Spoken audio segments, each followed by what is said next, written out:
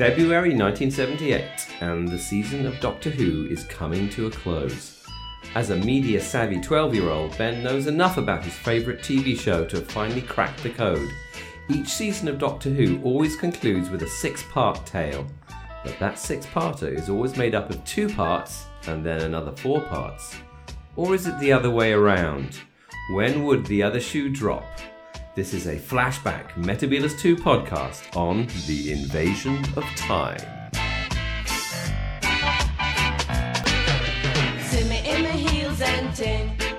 Them checks say we hip and ting. True them no know and ting. We have them going and ting. Now pop no style. All strictly roots. Now pop no style. See me on the road and you not call out to me. Do you see me in my pants and ting? See me in my altar back. Yeah, no, that always really appealed to my sense of order. Yeah, and on a 6-parter made of 2 and 4. Yeah, like the Seeds of Doom, which is perfect 2 and 4. Not quite sure Talons of Weng Chiang, but I'm sure you can slice it up some way. I think Talons is 4 and 2. Yeah, it is. It is a 4 and 2, and then yeah, it's perfect. And I always got upset when they started to mess with that. Anyway, welcome everybody to podcast number 61, produced and done by the Metebelis Two. And the Metebelis Two are me, Ben. And David. That's me too. Exactly, me too. And this week, we are concluding our short run of Leela Tales. Yes. With what is, spoiler alert, sadly her final episode in the classic series, The Invasion of Time. Yep, the end of season 15. The very, very end of season 15. And this is I think this is quite a divisive. People have different views on the Invasion of Time. David, Yeah. what are your views on the Invasion of Time? I've never been able to get into that story, to be honest with you. I've been trying to think back to my memories as a 12-year-old when I first saw this, and I either missed it or I just blocked it out of my mind. I don't really remember much of my initial reactions to the Invasion of Time at all. That is interesting because I can remember pretty clearly that I did not like it one bit. And I think there were 2 reasons, one of which I think is a direct reason, and then the another reason has kind of crept up on me over the years, and I've sort of realized what that reason is. The first reason is I really didn't like the Doctor seeming to be evil. Made for a really good cliffhanger at the end of episode 2 when he just starts laughing. Well, yeah, but the thing is, and I think this it still kind of irks me now, actually, is like either the Doctor really has turned evil, which is like horrible and unthinkable and really deeply unpleasant, and I don't really want to know about it, or he's pretending to be evil, which kind of makes him a jerk. And he's being jerky to all his friends, like Leela, who I loved and still do. And Barusa. And Barusa, who even though played by a different actor, is still pretty cool. He hasn't become the uncool Barusa that he would become in subsequent regenerations. So I think whichever way you cut it, it's like, the Doctor is like not being the Doctor. He's either being evil or he's being a horrible person. And those are neither 2 particularly doctory things. Obviously, Tom Baker's having a fun time being slightly different from how he normally is.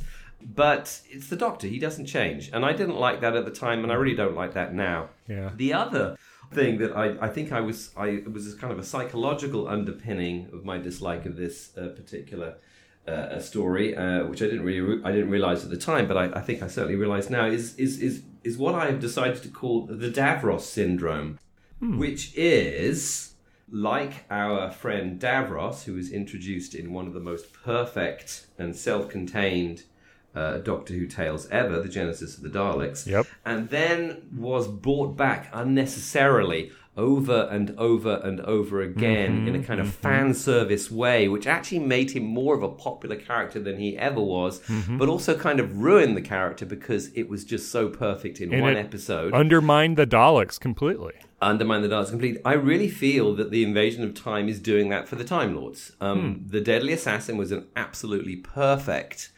To me, it hit me at exactly the right time, the right age, and I think it's a fantastic story. We should have left the Time Lords there. I don't ever really want to see the Time Lords again. I'm not really interested in exploring Gallifrey and all its mysterious origins, sash of key of Rassilon. And the more that we see of Gallifrey, like the more that we see of Davros, the more the concept becomes popular to a certain kind of fan, and the more I actually dislike it. Right. And I think that's what was happening here to me. I did not want to see more of Gallifrey. I didn't find it interesting. The more we learn about Rassilon and stuff, like the less interesting it becomes. Right. But conversely, the more compelling it becomes to a particular kind of fan, which is a particular kind of fan that I don't really care for, which is the fan who wants to know more about a thing. So, do you think this maybe is kind of parallel to the fans who came to know Gallifrey through, say, the War Games or some of the Pertwee stories where Gallifrey is still very powerful and mysterious and very aloof?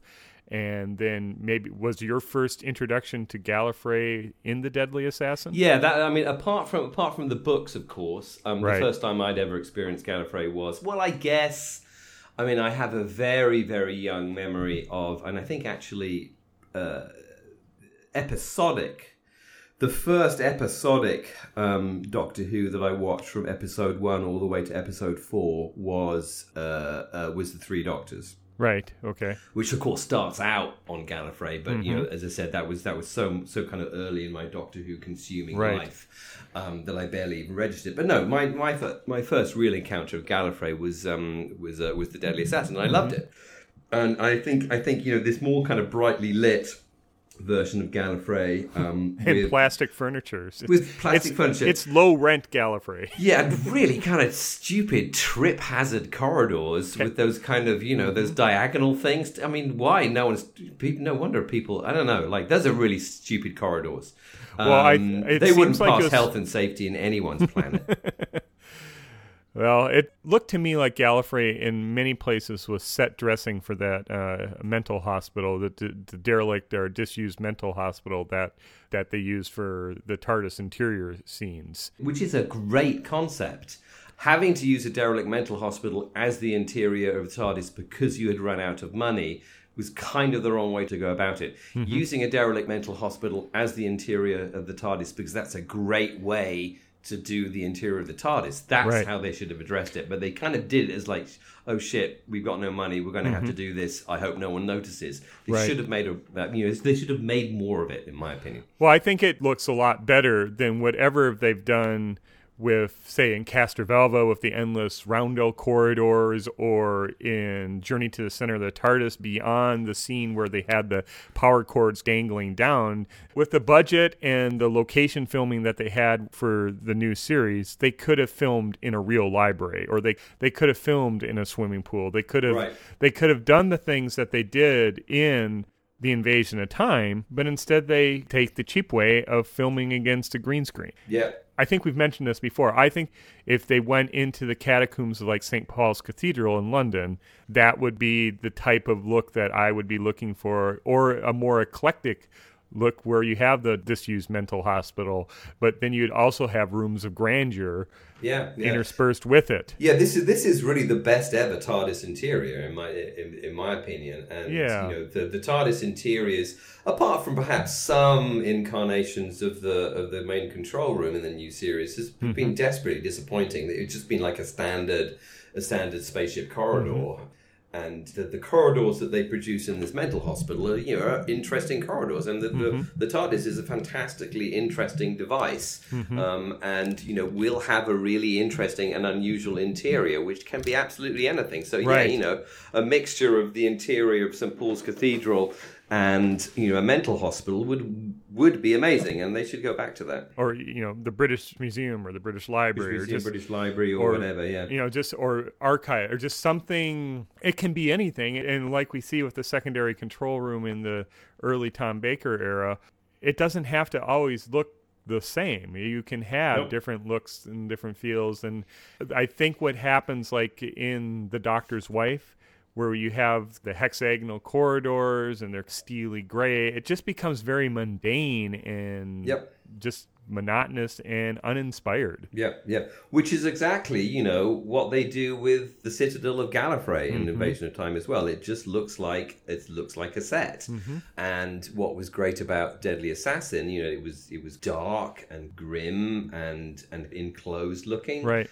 And just these kind of bright, open, it's definitely a set interiors. It just they just don't really work that well. And and don't even get me started on the kind of, I don't know, the kind of random it's some savages that Leela hooks up with when the Shobogans, whatever they're called. Shobogans? Well, we don't know. I mean, that's what they're called, or the Vandals who put graffiti in the Panopticon in The Deadly Assassin are called. But then they're called the Outsiders in the Invasion of Time. So the Shobogans may or may not be the same group.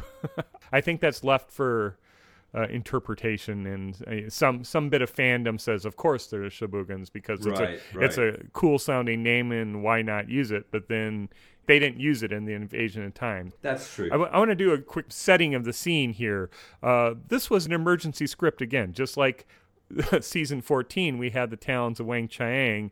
Bob Holmes does an amazing job with an emergency script. Here we have Anthony Reed and Graham Williams not doing an amazing job with an emergency script. Anthony Reed had commissioned a known, well-respected television writer, David Weir, to write the 6-part conclusion for season 15. And he came up with a script that was commissioned called Killers of the Dark or something along those lines. And it featured the other populace or other species on Gallifrey, or the other race on Gallifrey, which were sentient anthropomorphic cats, as I understand it. Sort of shades of survival or New Earth. Yeah. And it was beyond the budget of realization for Doctor Who. And so the director, Gerald Blake, ultimately said... I think one would just interject that it was obviously from the very beginning beyond the budget of Doctor Who. Right. I mean, you're not going to have an arena full of gladiator cats on a Doctor Who budget in 1978. So the question is, like, why it even got beyond synopsis? Who knows? Beyond the pitch, right, yeah. Exactly. So Gerald Blake, the director, he had one other Doctor Who under his belt. He did The Abominable Snowman. Said, this isn't going to fly. And so at a very late hour, Anthony Reed pulled the plug on it, and they could find no one else. So he and Graham Williams decided what could they do on the cheap. And so they had the Gallifreyan guards in Time Lord costumes in the warehouse. They had the Citadel set. And so they set it around Gallifrey. It's a real hodgepodge. And then you have Graham Williams' denial that his leading lady is leaving the show at the end. And so you have this mess, and it doesn't fit well together. I think the addition of the Outsiders adds a little bit to Gallifrey. A little bit. Yeah. I think it gets a little stodgy with everything being in a panopticon. It's sort of like in the Star Trek thing where you beam down to the city and that's representative of the entire planet. It's not the Key of Marinus approach where you have different cultures and environments in a city. So adding the Outsiders or the counterculture to Gallifrey adds a dimension to it, but they aren't very convincing savages, put it that way. Yeah. The Tribe of the Seventeen is much more convincing. A lot better. I'll just interject. I really like what you said just then about Graham Williams, or the writers of this being in denial about Louise Jameson leaving. That's a really accurate way to describe it, because there is no preparation done anywhere through the first right through the very end. Right to there's nothing that's done to prepare the audience for her leaving, which again I think you're absolutely right. I think they were hoping that she wouldn't, and then actually she is going to. It's a complete exercise in like, oh shit, our leading actress is going to leave, and we've nothing we can do about it. And I think the weak script with just. There's not a lot of material for Jameson to work with beyond when she's out with the outsiders outside of Gallifrey.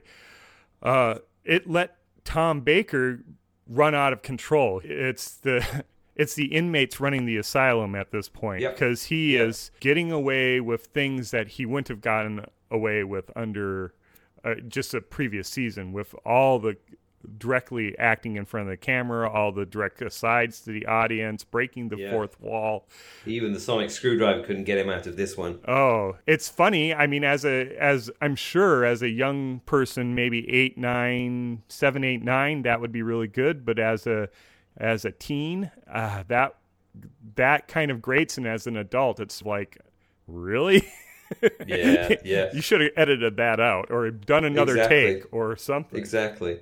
And I think, though, I mean, just quickly going back to Louise Jameson quickly, I mean, she's still acting her arse off all the way through in the background. I mean, she's got nothing to say. And, the one relationship that she does have, which is with Rodan, who I always want her to turn into a giant kind of Japanese reptile of some kind, with a name like Rodan.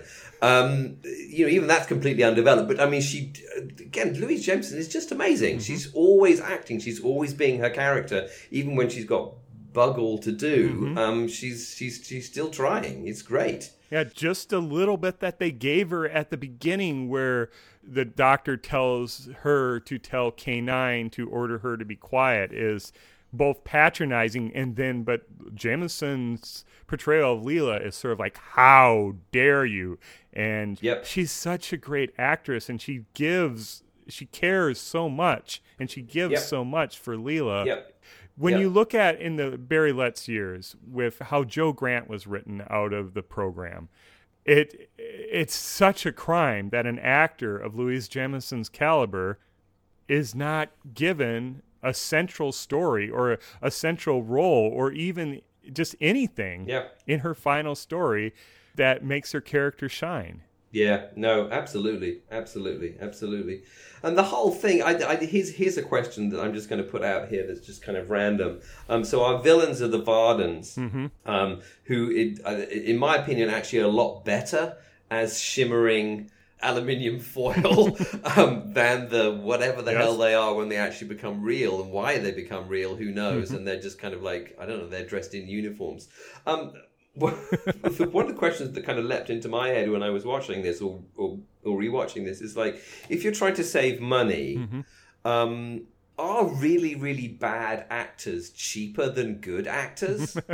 So was one of the tactics trying to save money on this show just hire people who couldn't act because they're cheaper? I mean, Stan McGowan, the Scottish Varden, I'm a better actor than that.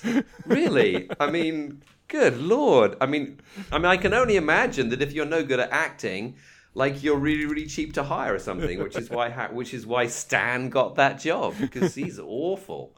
I'm a Scottish Varden. Yeah. You think that's on his equity card? I don't know. The Scottish Varden.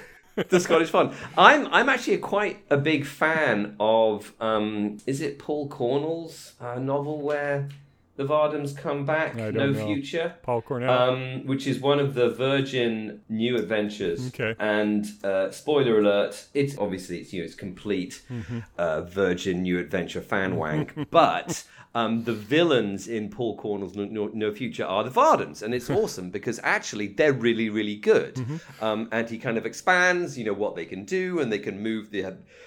They have this ability to kind of live in the media sphere, and they can travel down people's kind of, they can travel down television, and it's a really excellent reimagining of the Vardens, and he makes the Vardens actually really kind of compelling villains. Here, they're just rubbish. Right. I mean, they really are rubbish villains. They're not well acted. They don't really seem to have any motivation. We're not really explained what they're trying to do, why they're trying to do it. and why the Doctor is helping them. Mm-hmm. I think might be a meta commentary on the monsters. This whole season, beyond the Rutan, have we really had any monsters? Not well. The Fendal's kind of a monster. Okay.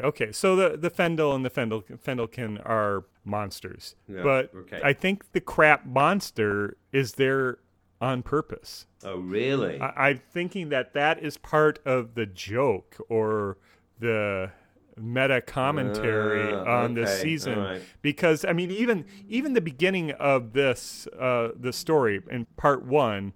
This is the second time in a row, the third time in the season, where we have the spaceship going through outer space with the Dudley Simpson opening overture music. We just had that in Underworld. We had that in Invisible Enemy. And it seems to me like Anthony Reid is the type of writer that likes doing meta commentary on the show that he's supposed to be working on. Right. And it seems to me that this is a lot of meta commentary on Doctor Who, crap monsters, crap plots, and crap acting, maybe. I don't know.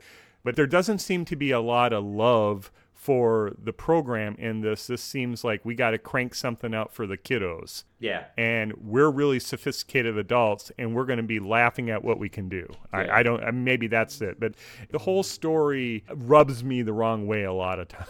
It's not. There's not a lot for me as a Doctor Who fan to love with this one. No, and I think as we pointed out, our junior selves who were kids-ish, teenish kids, and also Doctor Who fans, there wasn't a lot for us either, really. I remember all the way through this show, through the first 4 episodes, I was kind of waiting for something to happen. And being irritated that the Doctor was being a dick to all his friends. Those were my 2 main emotions. Now when I watch it, is like, I'm just kind of, when is something going to happen?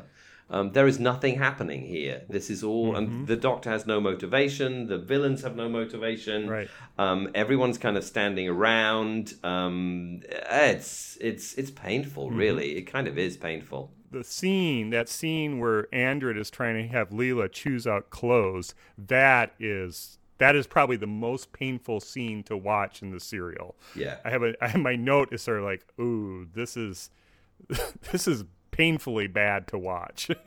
Yeah. Yeah, and again, I think we're probably just going to go on about this for a bit. But they introduce a tribe of savages, and at the end of the last episode, Leela cops off with like the kind of straight edgest policeman. When she's got a whole tribe of, she should have gone off into the wilderness to like run the savages or something. I don't know. Well, perhaps, but for the little arc that they have, does that defeat Leela's arc because she started out being in a tribe and she returns to a tribe? Does that defeat the educating Leela? But they weren't really paying any attention to it. This whole season beyond, outside of Horror of Fang Rock, Image of Fendal, and Sunmakers, all the other stories basically are saying Leela is stupid because she's uneducated. Yeah. And those are the ones I feel that Anthony Reid had more influence over than the holdovers from the Holmes era. Yeah. And she ends up, again, as I said, being the policeman's wife. And there is a lot more chemistry, and I know this is 1978, but there's a lot more chemistry between Leela and Rodan. Oh, that would have been good. Than there is between Leela and Andred. Andred, yeah. Yeah, whatever the hell his name is. Yeah, that's so not going to happen in 1978 kids TV, but still. But there's still some chemistry there. She's very supportive of Rodan. She's taking Rodan's hand. They're running off into the wilderness together. Yeah. If you're looking for chemistry, there's a lot more chemistry there than the few scenes that she has with Andred. Yeah. It doesn't work for me. Why did you have to marry Leela off? She could have decided that, I gave up my tribe of the 17 to go with you, but now I'm going to take your tribe of outcast Doctor of the Gallifreyans and be a part of them. That would have made as much sense. She spent more time with them. Maybe she was homesick. I don't know. It just would have worked better than the crap ending that she got. At least she got to keep K9, which at least there was some kind of chemistry between, or affection, I think, between Leela and K9. Yeah. So, I mean, let's try and pull out some good things from these first four episodes. Okay. Rodan is excellent. Hilary Ryan. Hilary Ryan, she's a great character. I would like to have seen her come back a lot more than she did. I mean, the character of Rodan is the Proto-Romana. Proto-Romana, yeah. We see her technological savvy of being able to, with Romana, being able to put the tracer into the TARDIS console in the Rebos operation, but we see that technical savvy of Rodan being able to talk shop or talk technobabble with the Doctor. I thought that worked well, and we're seeing this character, Rodan, seems like a trial character for Romana. Yeah. And again, I think if the production team had their shit together better, that would have been Romana, or Rodan would have joined the TARDIS team, etc. If they'd really been thinking about what if they weren't in denial. If they weren't in denial, exactly. I'm delighted to have Milton Johns back again, even though his character has relatively little motivation for any of his actions. He's just such a fun actor to spend time with, and he's just a lot of fun to watch. He's such a sleazebag all the time, and he's the ultimate sleazebag as the Castellan Kellner. And I can remember, I mean, in some ways, as a kid, I was disappointed because I remember the original Castellan Kellner from Deadly Assassin, and obviously, this new incarnation of Castellan Kellner is a sleazebag. Were they the same character, or were they just same role? I think they're just Castellan. I don't think was it not Castellan Kellner and okay, all right. My memory was that it was Castellan Spandrel. Castellan Spandrel, isn't George it? Pravda. Yeah. Well, you know what? Then I think what I'm remembering is I think at the time I was confusing the two, because I loved Castellan Spandrel, right? And I think I can remember at the time at my young age going like, I really liked the Castellan originally, and now he's turned into someone who's horrible. Right. I've kind of got over that now because Milton Johns is just so much fun to watch. Of his three roles in Doctor Who, Bennick from Enemy of the World, Guy Crayford from Android Invasion, and Castellan Kellner in The Invasion of Time, do you have a preference of his performances? Because I've now had a chance to watch Enemy of the World, and Enemy of the World is amazing. Yes. It's got to be Bennick in Enemy of the World. He's okay as Astronaut Guy Crayford. As astronaut Guy Crayford, he's not quite heroic enough. I get the impression that originally that was going to be more of a kind of a Dan Dare kind of character. He just doesn't strike me as astronaut material in the whole he's not story. Really, he's sleazy, evil material. He's not really heroic astronaut material. But he's a lot of fun to have around, so that's good. John Arnott as Chancellor Barusa did a very good job. He's pretty much one of the best Barusas out there. Well, I think there's only two good Barusas. We have Angus MacKay, who is the first incarnation of Barusa that we had in Deadly Assassin, and then John Arnott. He reins in Tom Baker's excesses in the scenes that they share. Brilliantly so, exactly. He's like the graphite rod that kind of tamps down the uncontrollable and irritating nuclear reaction that is Tom Baker Unchained. Exactly, yeah. Because I was paying really close attention to his face this time when he was acting opposite Baker, and what he can do with just kind of a raised cheek or a purse of the lips or a squint. He doesn't have to have a lot of words. It's sort of like Louise Jemison's off-camera acting. Yeah. Arnott has that with his face and his control there. I think he is wasted in most of the story because they shove him off under house arrest in his office, and he doesn't have much of a role beyond the first two episodes and then at the very end. Yeah. No, and he's fantastic. I mean, I think Angus MacKay will always be the greatest Barusa for me, but he's certainly like the second best amazing Barusa. The other two Barusas were crap, in my opinion. Yeah, but it wasn't until Terrence Dicks decides to... Well. Yeah. Anyway. Poor Barusa. Too many Barusas. Barusas. So, Gold Usher was good. Charles Morgan. Yes, he with was the crowning, yes. or the ceremony. That was and that was a pretty good ceremony. It's like It reminded me a lot of the opening of Parliament. Well, I think it was deliberately because, of course, at the opening of Parliament, you have Black Rod, and you have various ushers and things. I mean, it was deliberately modelled on the state opening of Parliament, which, of course, I don't know, English people are vaguely familiar with. We're probably not as familiar with it as people think we are, i.e. Americans think we are, but we're a little bit familiar with it. And it was okay. I mean, obviously the things of Rassilon start to get a bit irritating after a while, especially when they're draped over K9, who isn't really built to have Rassilon-y things draped over him. It was pathetic. It's sort of like, at least make it if you need to make it a different size so it fits over K9's head, make it a different size to fit over K9's head, because just having it hang off him, it looked like his neck was going to snap or his head was going to snap off at any moment. Yeah. And, and the TARDIS... It's everything looked really tatty, which is why the plastic pillows that they used at the ceremony, and the stuffy plastic chairs. It just every time we see Gallifrey, it just looks a little more yucky. Yeah, I mean, it looks like more and more like a run-down Amsterdam brothel, basically. It's just kind of tacky furniture in like the wrong color.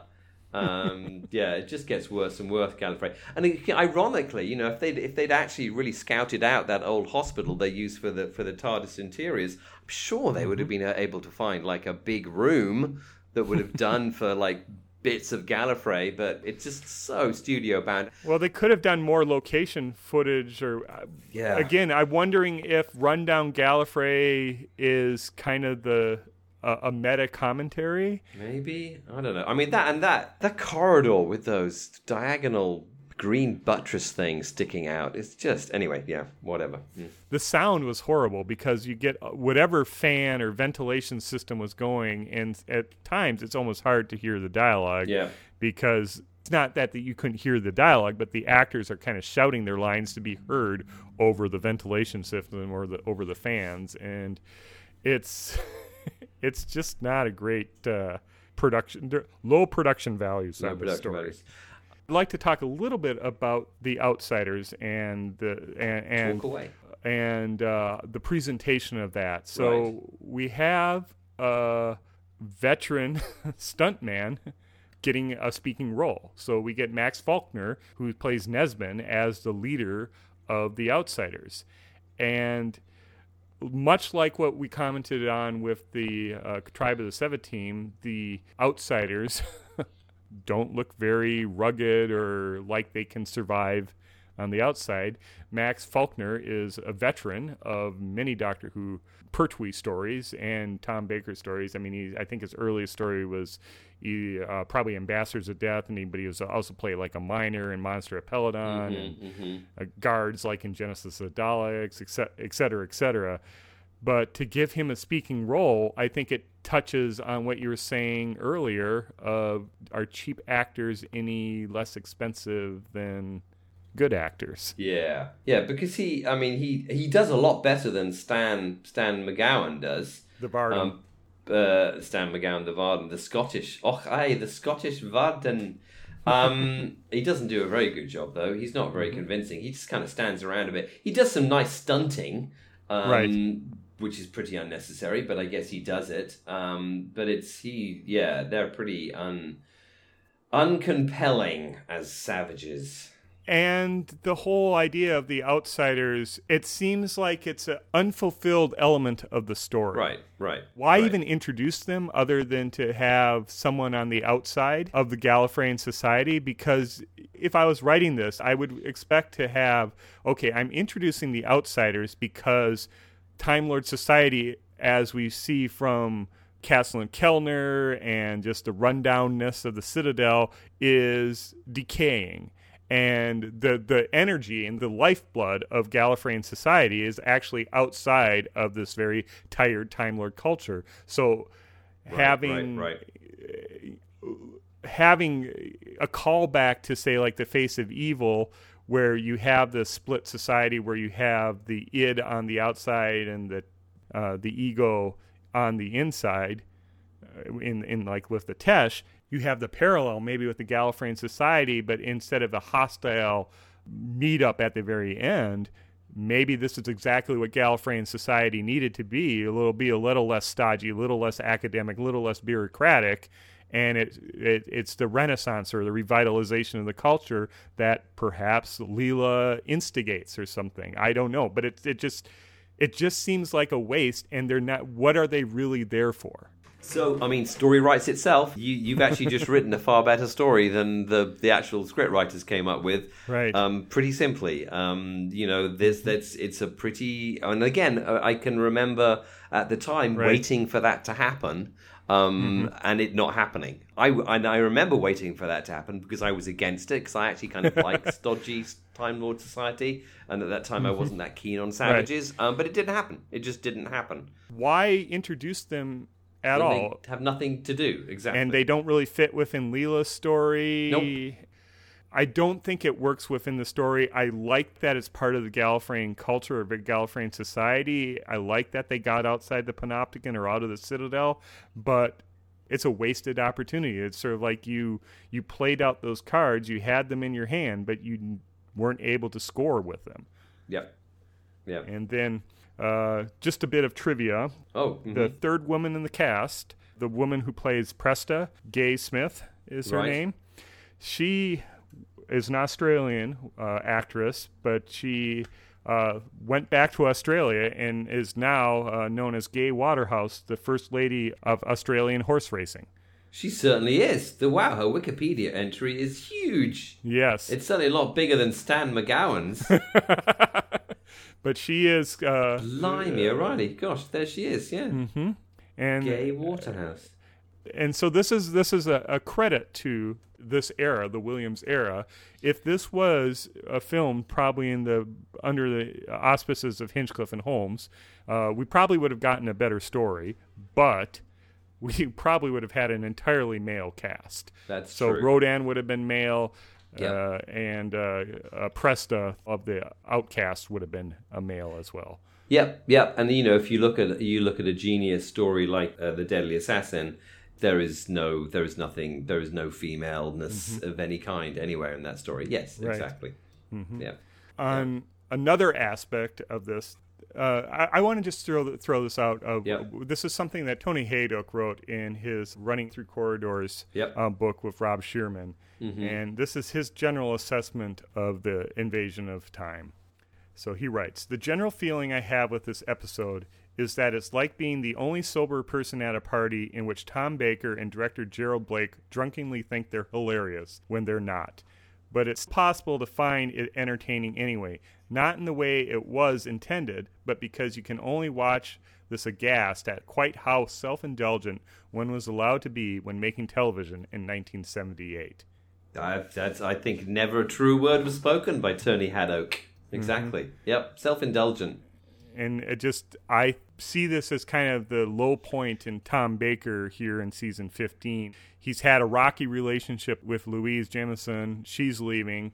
He doesn't have a director, a producer, or a script editor reining him in. And whether Anthony Reed is the one who writes in lines like when... like at the very beginning, like when the doctor says, I'm delighted to be back on Gallifrey, and then he turns to the soldier, where are you from, soldier? And the soldier says, Gallifrey.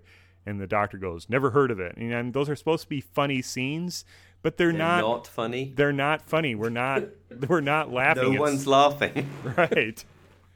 And it's if you're going to do funny scenes, you need a comic writer. What you needed was Douglas Adams.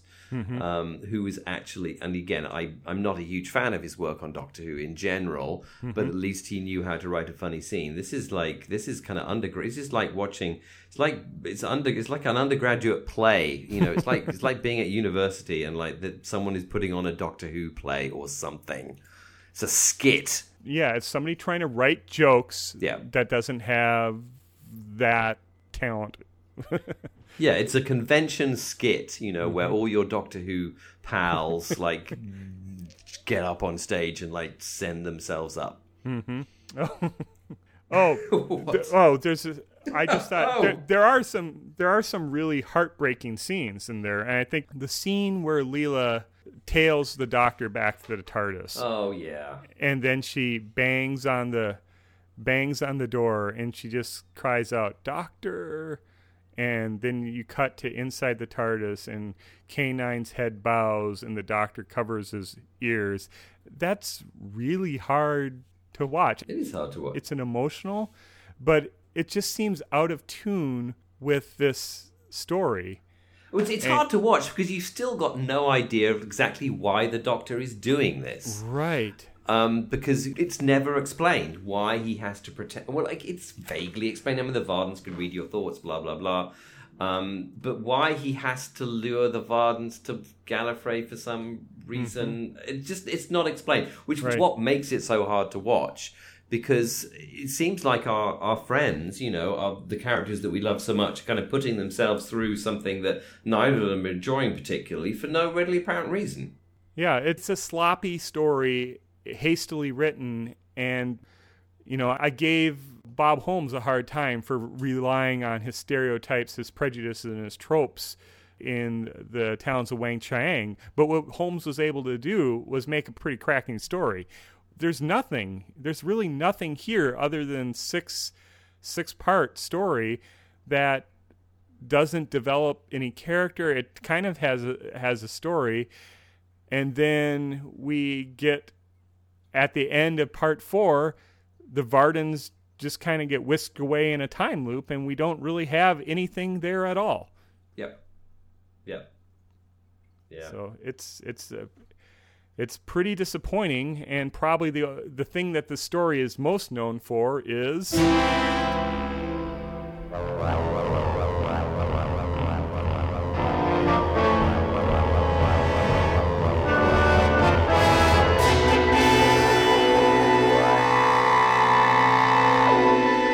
dun dun dun, like the couple of seconds where the villains appear. Right. So, as you alluded to in your introduction, this is a 4-part story followed by a 2-part story. In the 2-part story, we see at the very end of part 4 the Sontarans. Oh, and it is just, if there's one bit that you could watch over and over again, it's when the Sontarans appear on the staircase, because nobody knew that was going to happen. Right. In the days before any kind of media would be able to reveal something like that, nobody knew that was happening. And it blew my mind at the time, and it still kind of blows my mind to this day, actually. It's really, really good.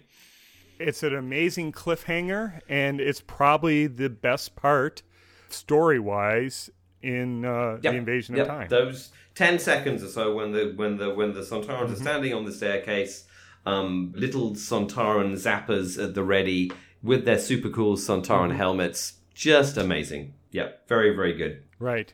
It was not telegraphed. You would not have expected that at all. And I think as in some ways, as we pointed out when we were talking about the horror of Fang Rock and how a more polished script might have eliminated the confusion between the similarity of two main characters' names, I think actually the lack of polish and the kind of the hurriedness that this script was written actually plays into that, because I think a more polished script would have, attempted to trail the Sontarans better, or, imply that they were on their way, or, do some way that would basically, because it spoiled the surprise.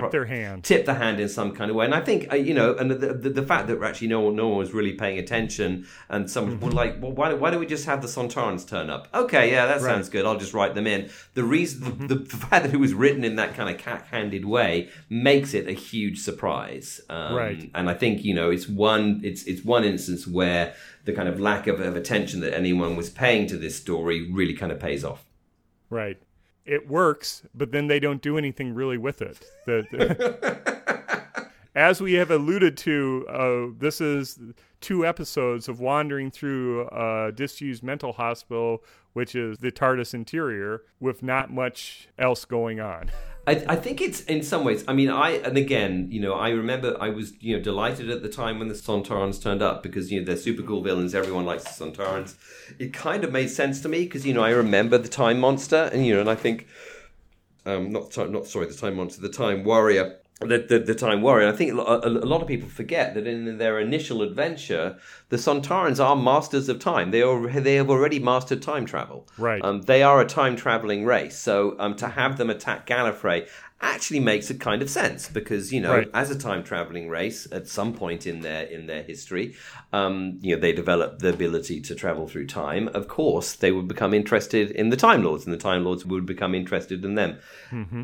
Though exactly what the hell they're doing invading Gallifrey, it's never explained. And the Doctor then finds some kind of gun, which is pretty undoctorish, and then he shoots them, and then it's all over. And that's the story. Oh, and they trip over a chair and get eaten by a plant. Now, this is the first place in Tom Baker's run where I think he could have had a regeneration. Because the way the DMAT gun is sold by Barusa, and the whole idea that it's there to the key, Rassilon's key, great key, is to power can power the DMAT gun, and that it's too much power or whatever. Right. That could have triggered a regeneration. Instead, we just see the Doctor knocked out by it and forgets everything that happened. But imagine, if you will, that was Tom Baker's final story. Mm-hmm. It probably would have added more gravitas to the story, perhaps. But even that, I don't think would have salvaged the story to move it up beyond filler. Yeah. Season-ending filler. Yeah. Yeah. And, I mean, if we look at the Graham Williams finales, so we had this first one's The Invasion of Time. Next season's The Armageddon Factor. Ugh. And then the season 17 would have been Shada, which was... which never was finished. Yep, good. And so we're left with the Horns of Nimon, which I like. I like the Horns of Nimon, but it wasn't meant to be the finale. That's true. That is true. And so maybe Shada would have been great. And I know there's fans of Douglas Adams, and obviously have a new release coming which I'm gonna have to buy, obviously, even though I don't really want to. Well. Yeah. Well, you have to buy it, just to support the team. The thing that they hooked me in was they have a Tom Baker Shada scene as is, basically Tom Baker as a 80-year-old man being the Doctor. So, okay. Yep. I'll bite. Yep. But with the Sontarans, go ahead. So here's my Sontaran question, and this goes back to are bad actors cheaper than good ones? The whole Derek Deadman controversy. As an American person, can you hear how weird his voice is, or does he just sound like just another English person to you? He just sounds like another English person to me, and the thing that I gravitate on is the overuse of Doctor. So for an English person, his Cockney accent is like, hang on, why is he speaking like that? It's so jarring. It's actually kind of cool, and after a while you kind of get into it, and I actually kind of like his performance, apart from the Doctor piece, which of course has been ruined now by Mark Gatiss and company. But it is kind of interesting to me that as an American you can't hear how weird that sounds. I always find it extraordinary. Sorry, that sounds rude. I always find it interesting the way that English ears are so attuned to accent, which is, I think, in some ways American ears are not attuned to accent. But the fact that he's like, "God blimey, Governor, it's the Sontarans." It's like, well, okay, I guess they have a South London. Every planet has a South London. Every planet has a South London, and South London is apparently where Commander Store comes from. He actually does he does do a good job. It is actually good to have a working class sounding alien for a change, even though he does insist on pronouncing Doctor as Doctor. And it's kind of cool, but it is weird to start off with, and it sounded weird at the time. I think it's less weird now because I think we're more used to having working class characters not using received pronunciation within fantasy and science fiction shows. But at the time, it was like, blimey, what the hell is that? Would have been more fitting for the outsiders to have Cockney accents than the Sontaran, and the outsiders are all speaking RP. Yes, exactly. Which actually, in some ways, to me, probably makes quite good sense if they're supposed to kind of reject Time Lords. Oh, yeah. Of course, then yes. they're all super posh, basically, because they're lords. And it would have been nice had all the Sontarans been like, oh, blimey, governor, let's all have a right old jolly knees up. Knees up, Mother Brown. Just all be like Bob Hoskins style Cockneys all the way through. It would have been funny if from Time Warrior on. Exactly. That would have been fantastic. And Bob Hoskins was a small man. They could have easily got Bob Hoskins to play Sontaran. He'd have made a brilliant Sontaran. Lost opportunity.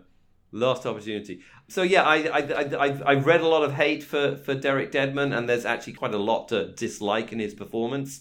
But his accent has really grown on me over the years, and I now find it kind of exciting to hear him be a Sontaran. It's our first Sontaran that really doesn't look like anything like the first two Sontarans. Well, it begins the Sontaran rot that ends up with the pathetic Sontarans of the two Doctors. Mm-hmm. And fans of the amazing British comic Viz will understand my reference to pathetic Sontarans. They're a bit like the pathetic sharks. Pathetic Sontarans. There must have been something that fell into the clone vats that... Yeah. That, some jellied eels and pie and liquor fell into the clone vats, and out popped some Cockney Sontarans. Yeah, and that is the risk you play if you are invading Earth. Exactly. Mm-hmm. Jellied eels. So episode 5 and 6 is where the technobabble just gets out of control. Yeah. We have radiolactic interference. Radiolactic? Yeah. What is that? It's made up. It's technobabble. It's radioactive milk? I don't know. Radioactive milk. Space milk. Yeah, Quasitronics, and Rodan kept asking for the Doctor's Winkelgruber. Yeah, Winkelgruber is taking the piss, to be honest. I mean, I can work with Quasitronics; they sound good, but a Winkelgruber is like you're just making up silly space words here. Yeah, well, I just wonder, was this scripted, and is this Tony Reed making fun of the show, or is this Tom Baker taking the piss out of the show? Yeah, I mean, I think, the first rule of this kind of show is don't take the piss out of it, because that's you got to treat it seriously. Because that's really easy, because it's a cheap show, and it's about space people doing space things. I mean, there are few things that are easier to mock than Doctor Who, so... If it starts mocking itself, then we're all just going to go home, basically, because, well, like, if you don't think it's any good, then I don't think it's any good either, so I'm just going to turn the TV off. Right. If the actors involved can't suspend disbelief, how are they expecting the audience? To suspend disbelief, exactly, yeah. Right. I mean, this is not Red Dwarf, and I'm not a big fan of Red Dwarf, but, if you're going to do space comedy, that's how you do space comedy. Right. Yeah. Anyway. Final thoughts, I guess, or anything else you want to... Final thoughts. I mean, it's kind of fun to watch it because it's a good hate watch, basically. You can hate watch it pretty good.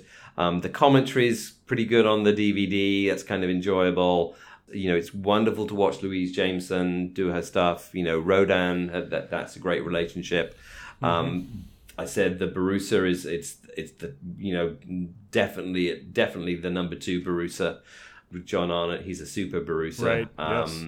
I could replay the Sontarans turning up over and over again. That's just a great moment. And Dudley Simpson's music is excellent. Yeah. But anyway, but in general, I mean, actually, the Dudley Simpson music is so Dudley Simpson-y. It's probably the most Dudley Simpson that Dudley Simpson has ever been. Right. In my opinion, because I guess, again, he's doing it really, really quickly. So he's just pulling all his Dudley Simpson things out of the closet. He puts in really interesting little musical cues, like when the Doctor has that really big gun and he turns around and he's looking at a citadel. You kind of get a little gangster Chicago mob type riff underplaying underneath it, like from the 30s. Yeah, when he tilts his hat, yeah. And so there's nice little kisses from Dudley Simpson throughout the score that helps sell it. But when he's trying to sell things for a comedic effect, like when Andred's saying like one of us must be crazy, it's either him or and he trails off to womp womp womp. It's this episode, the story of Doctor Who, cannot decide if it wants to be a pure send-up, if they want to have the serious drama of Gallifrey being invaded, do they want to have a meta-critique of the whole season 15, or Britain is hyperinflation, things are getting run down there, just like in Gallifrey, things are getting run down. What is the message? What themes are you trying to weave together? And instead, it just seems, like I said earlier, Anthony Reid and Graham Williams just, we got 6 episodes we got to fill. Let's crank stuff out. Yeah.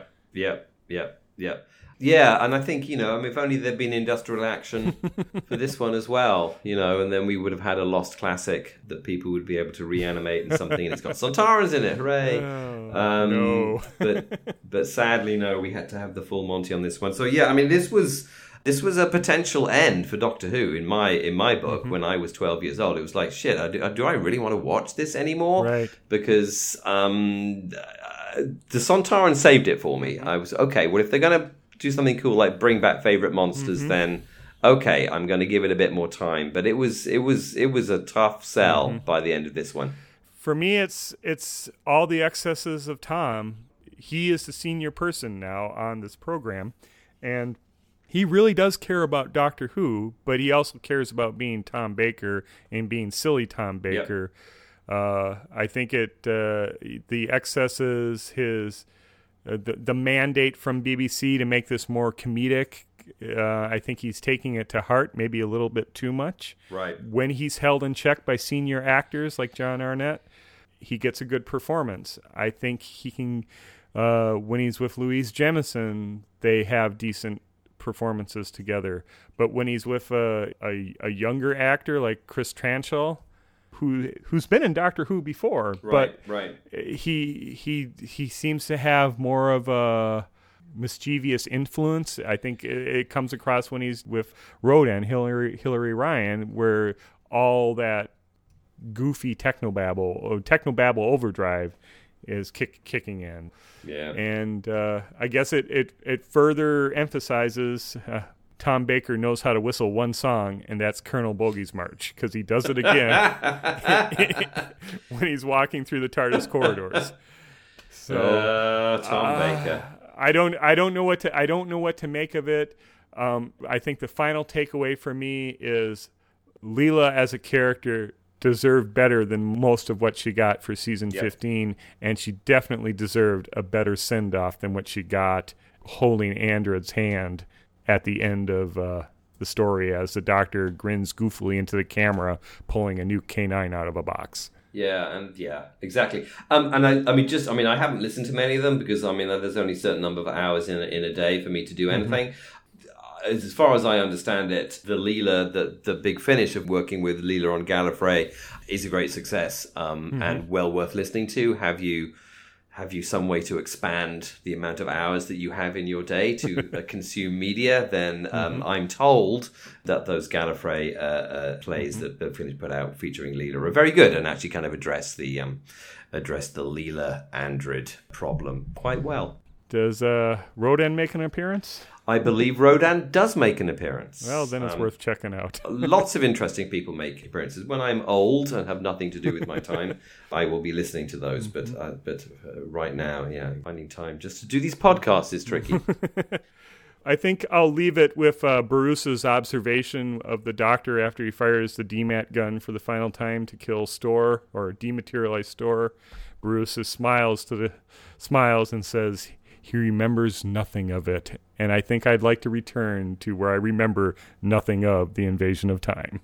Well, there you go. If you haven't seen the Invasion of Time, fan, you should probably watch it at least once, but, you're probably never going to watch it again. But anyway. Yeah, the DVD is only for completionists. Yeah, it's up there with Time Lash. Well, cool. So that concludes our Leela retrospective. Yep. Oh, we aren't going to do Dimensions in Time? Oh, are we? Maybe. Maybe one day. I've literally not watched Dimensions in Time since I kind of didn't watch it when it was first on. So we can certainly do that. Is it on YouTube or something? Can I actually watch it? I'm sure it is. I'm sure it is. I found all the Blake Sevens on YouTube too. There. Yeah, so did I actually. Good. I suppose we could do. I don't know. Maybe. Future programming. We are at end of our planned scheduling here for the Leela retrospective. Yeah. And we said last year that we were going to look at some of the Moffat Christmas specials. So that's another thing coming up. We are entering into December here. We certainly are. And we do have Capaldi's final episode to look forward to. So that's kind of our upcoming programming. So if we can squeeze in Dimensions in Time, we might do that, or we might just punt on it. Yeah. So anyway, we're not going to tell you what the next podcast will be about because we're not entirely sure. But it will be worth listening to, I can tell you that. Right. Yes. All right. Well, thank you for listening to episode 61 of the Metebelis Two podcast. I have been talking, as always, to my comrade in arms, Ben. And I have been responding in kind to my good friend, David. Have a good evening. Have a good evening. Good night. Cheers.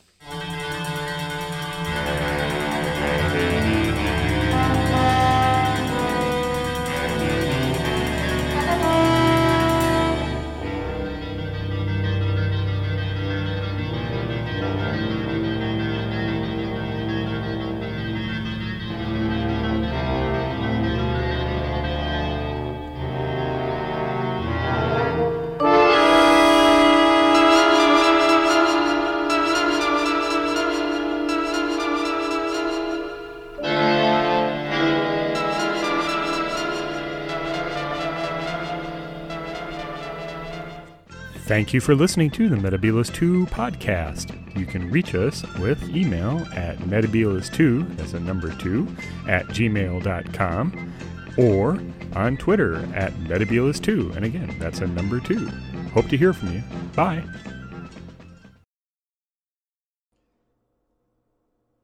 And then I can cue in that womp, womp, womp, womp, womp, womp, womp music. It's great music. It's great awesome. Music. Yeah. It's fantastic. It's actually the best thing in the whole thing. And then we can talk about parts 2. So maybe Yeah, we'll just pretend like, wow, it's the Vardens. Right. Wow, they're great. And then no, it's the Sontarans.